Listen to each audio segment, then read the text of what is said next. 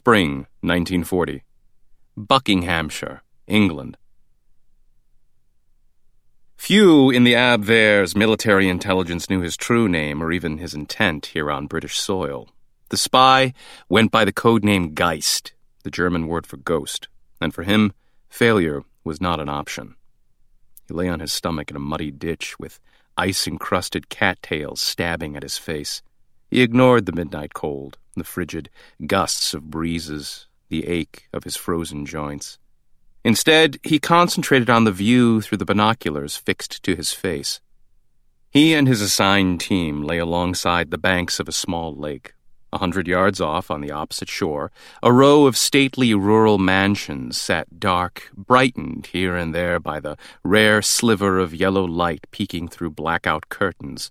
Still, he spotted rolls of barbed wire mounted atop the garden walls of one particular estate, Bletchley Park. The place also went by a code name, Station X. The seemingly nondescript country house masked an operation run by British intelligence, a joint effort by MI6 and the Government Code and Cipher School.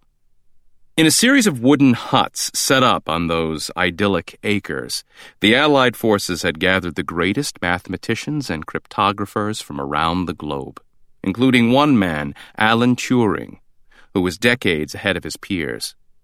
Station X's goal was to break the German military's Enigma code, using tools built by the geniuses here.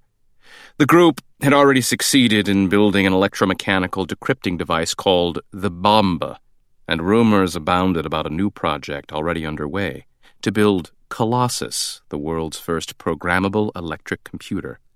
But destroying such devices was not his goal this night. Hidden upon those grounds was a prize beyond anything his superiors could imagine, a breakthrough that held the potential to change the very fate of the world. And I will possess it or die trying. Geist felt his heart quicken. To his left, his second-in-command, Lieutenant Hoffman, pulled the collar of his jacket tighter around his neck as an icy rain began to fall. He shifted, cursing his complaint. Gottverlassenen Land. Geist kept his binoculars in place as he scolded the head of the commandos. Silence! If anyone hears you speaking German, we'll be stuck here for the rest of the war. Geist knew a firm hand was needed with the 8-man team under his charge. The members had been hand-picked by the Abwehr not only for their superb martial skills, but for their grasp of English. Whatever the British might lack in military presence out here in the rural regions, they made up for by a vigilant citizenry. "Truck!" Hoffman rasped. Geist glanced over his shoulder to the road passing through the woods behind him.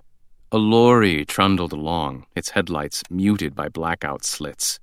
"Hold your breath," Geist hissed. He wasn't about to let their presence catch the attention of the passing driver. He and the others kept their faces pressed low until the sound of the truck's puttering engine faded away. "Clear," Hoffman said. Geist checked his watch and searched again with his binoculars. What is taking them so long? Everything depended on clockwork timing. He and his team had offloaded from a U-boat 5 days ago onto a lonely beach.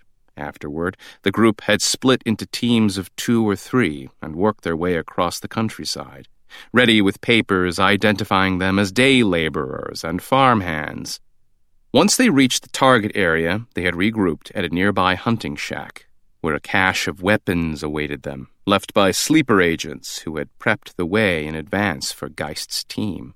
Only one last detail remained. A wink of light caught his attention from the grounds neighboring the Bletchley Park estate. It shuttered off once, then back on again.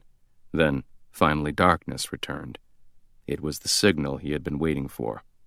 Geist rolled up to an elbow. Time to move out. Hoffman's team gathered their weapons, assault rifles and noise-suppressed pistols. The largest commando, a true bull of a man named Kraus, hauled up an MG-42 heavy machine gun, capable of firing 1,200 rounds per minute. Geist studied the black-streaked faces around him. They had trained for 3 months within a life-sized mock-up of Bletchley Park. By now, they could all walk those grounds blindfolded. The only unknown variable was the level of on-site defense. The research campus was secured by both soldiers and guards in civilian clothes.